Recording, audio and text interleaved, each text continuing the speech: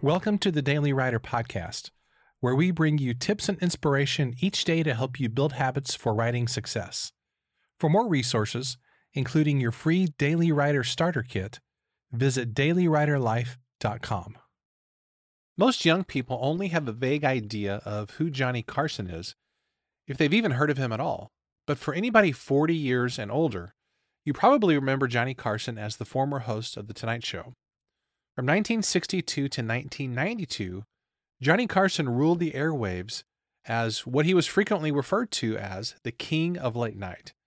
And that title was really well deserved because if you were a stand-up comedian in the late 1970s through the early 90s, you got invited over to the couch to talk to Johnny after your 5-minute set, and you were officially now Hollywood royalty.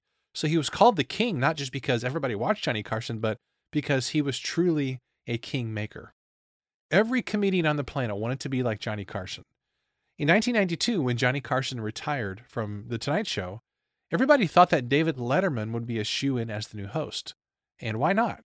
Letterman's own late night show had been following Johnny Carson for the last 10 years, and it was no secret that David Letterman idolized Carson. And in turn, Johnny Carson personally liked David Letterman more than he liked Jay Leno. So the TV world was scandalized when the Tonight Show hosting spot went to Jay Leno instead.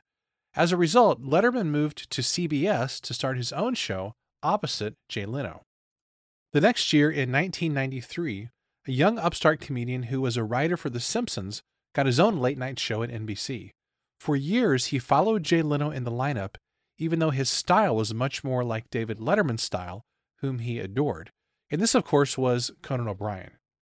Now, in the irony of all ironies, Conan had a brief stint hosting The Tonight Show for nearly 8 months in 2009 and 2010 until his low ratings prompted NBC to bring back Jay Leno as the host.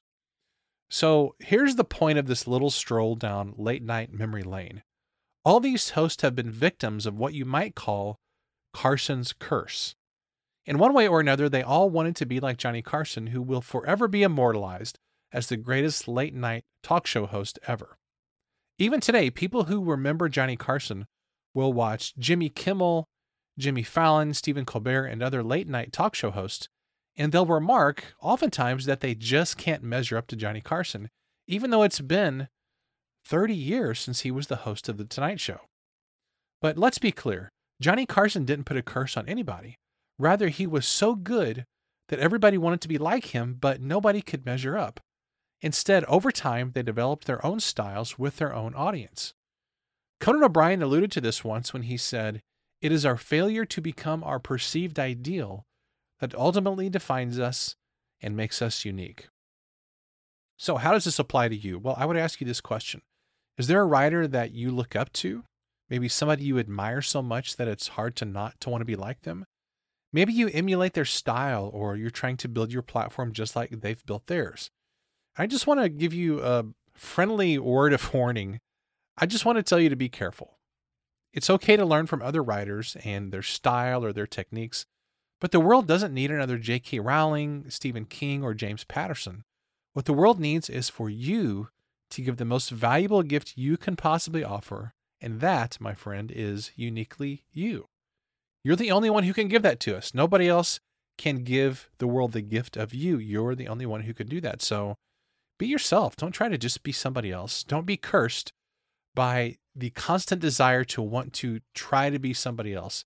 Like, honestly, most of these talk show hosts have tried to do at one time or another. And let's be fair, what we do as writers is a little different than what they do. They have an audience of literally millions of people daily. Well, not right now because there's a writer's strike. Nobody has an audience of any fresh content, at least. But you get the point that I'm trying to say. They have a unique pressure on TV shows and media that most of us will never have to face. But the point is the same. You can't be somebody else. You can only be yourself. So here's today's challenge. Are you content being yourself, or do you spend too much time wishing you were somebody else? That's a question worth asking and worth pondering. As always, thanks for listening, and I'll see you next time.